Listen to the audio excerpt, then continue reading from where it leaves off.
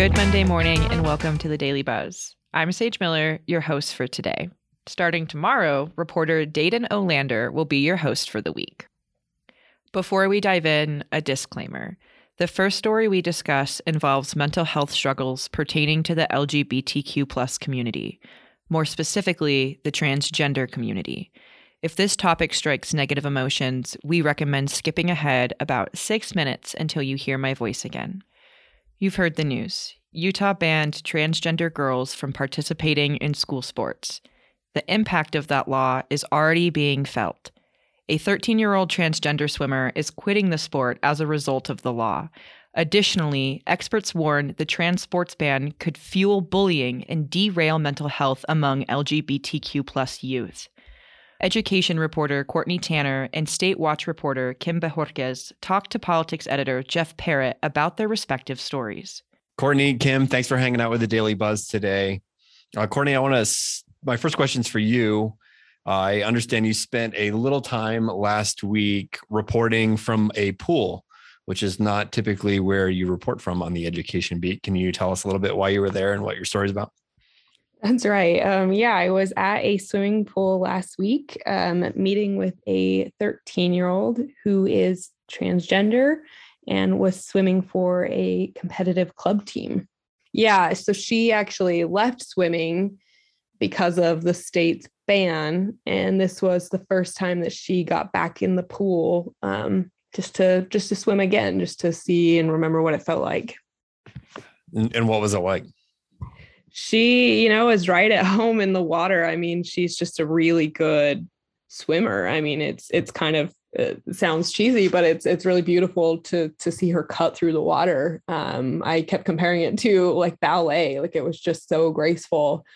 But at the same time, it's colored by her hurt over this ban. So she has voluntarily decided to leave her club team where she could have competed for one more year. But then when she got to high school, she would have been banned. So she decided to leave now, to deal with the pain now, rather than kind of wait for the inevitable to happen. So even, her in the pool still had that kind of tinge of pain, really. And the ban we're talking about is House Bill 11 that was passed by lawmakers against Governor Cox's veto this legislative session that bans transgender girls from participating in sports of the sexual identity they identify with. Is that correct? Somewhat, yeah. So it's under their gender identity, their preferred gender identity. And then they can participate in school sports, like on a team.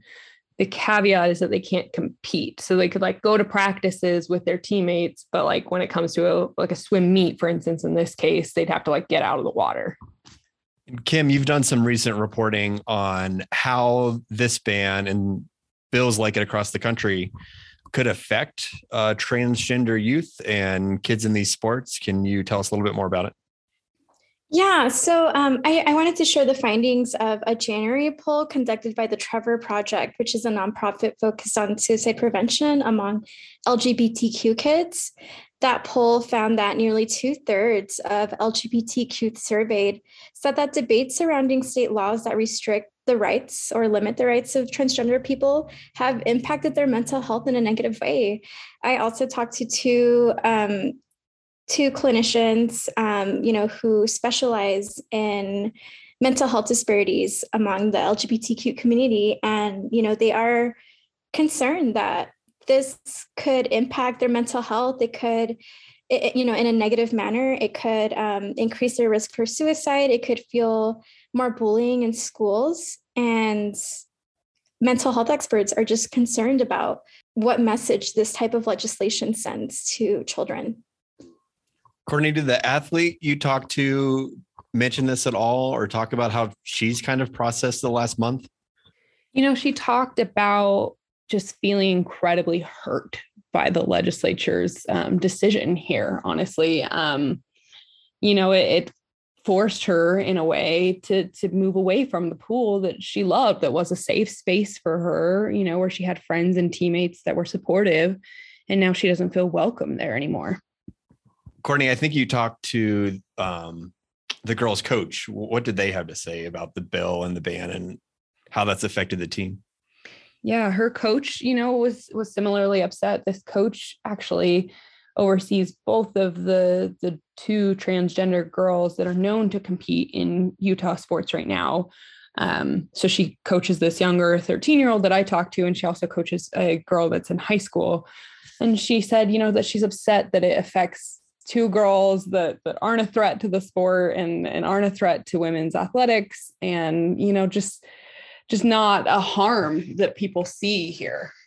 Kim, in your reporting, I remember in your story, there was someone you talked to from an adult sports league that mentioned that sports can be like a safe harbor for folks that are struggling with mental illness or anything else that's going on in their lives. Can you tell us a little bit more about that interview? Yeah, so I spoke to Jacob Buck, who is a commissioner for an LGBTQ sports league for adults in Salt Lake City called Stonewall Sports. And he said that when he moved to Salt Lake City from Chicago, he found that there just wasn't a lot to do in terms of, gatherings for, LGBTQ individuals outside of bars in the city. So he decided to start this chapter. And since their launch in 2019, they've had over 1,400 participants.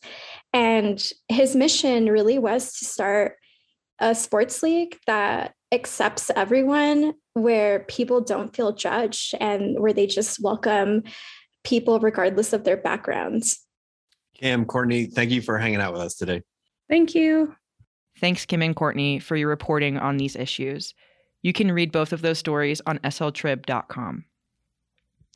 Next, reporter Brian Maffly has a wild story on how he got documents outlining Utah's plan to swap land with bears' ears.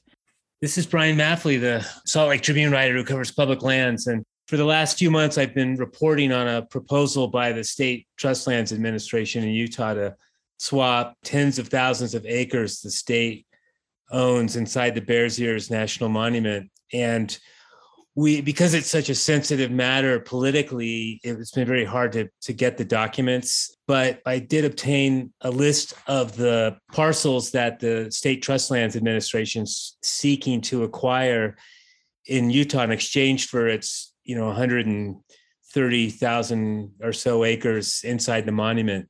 We don't have a newsroom anymore, so I work in public places, and sometimes people recognize me and they sit down and ask me what I'm up to. And this one person I know saw me Thursday at a undisclosed location, and we started talking. He saw that on my computer screen I had a map of the lands that Sitla was going to trade with the BLM, and he excused themselves for a minute, and he came back with a document that gave a list of all 81 parcels that Sitla's proposing to trade into for various reasons. Some have helium, some have oil and gas, some are good for residential development. We have posted that document with our story about the proposed swap. Thanks, Brian. And finally, Easter is over, but a trend seems to continue every year. People buy baby ducks from a supply store for dirt cheap, then drop them off at a neighborhood pond after they don't feel like being a duck parent anymore. Water and land reporter Leah Larson spoke with animal advocates about the harms of people ditching ducklings. Additionally, under Utah law, dropping off a pet duck at a pond is considered animal cruelty, so don't do that. You know where you can read Leah's full story. That's right, sltrib.com. And that's it for today. You can find new episodes of The Daily Buzz on your favorite podcast app. And a hearty thank you to the one and only Joelle Cardenas for editing today's episode. And big shout out to Salt Lake City's own, the Pelicans, for our music. Thanks for hanging out with me this past week. We'll catch you tomorrow.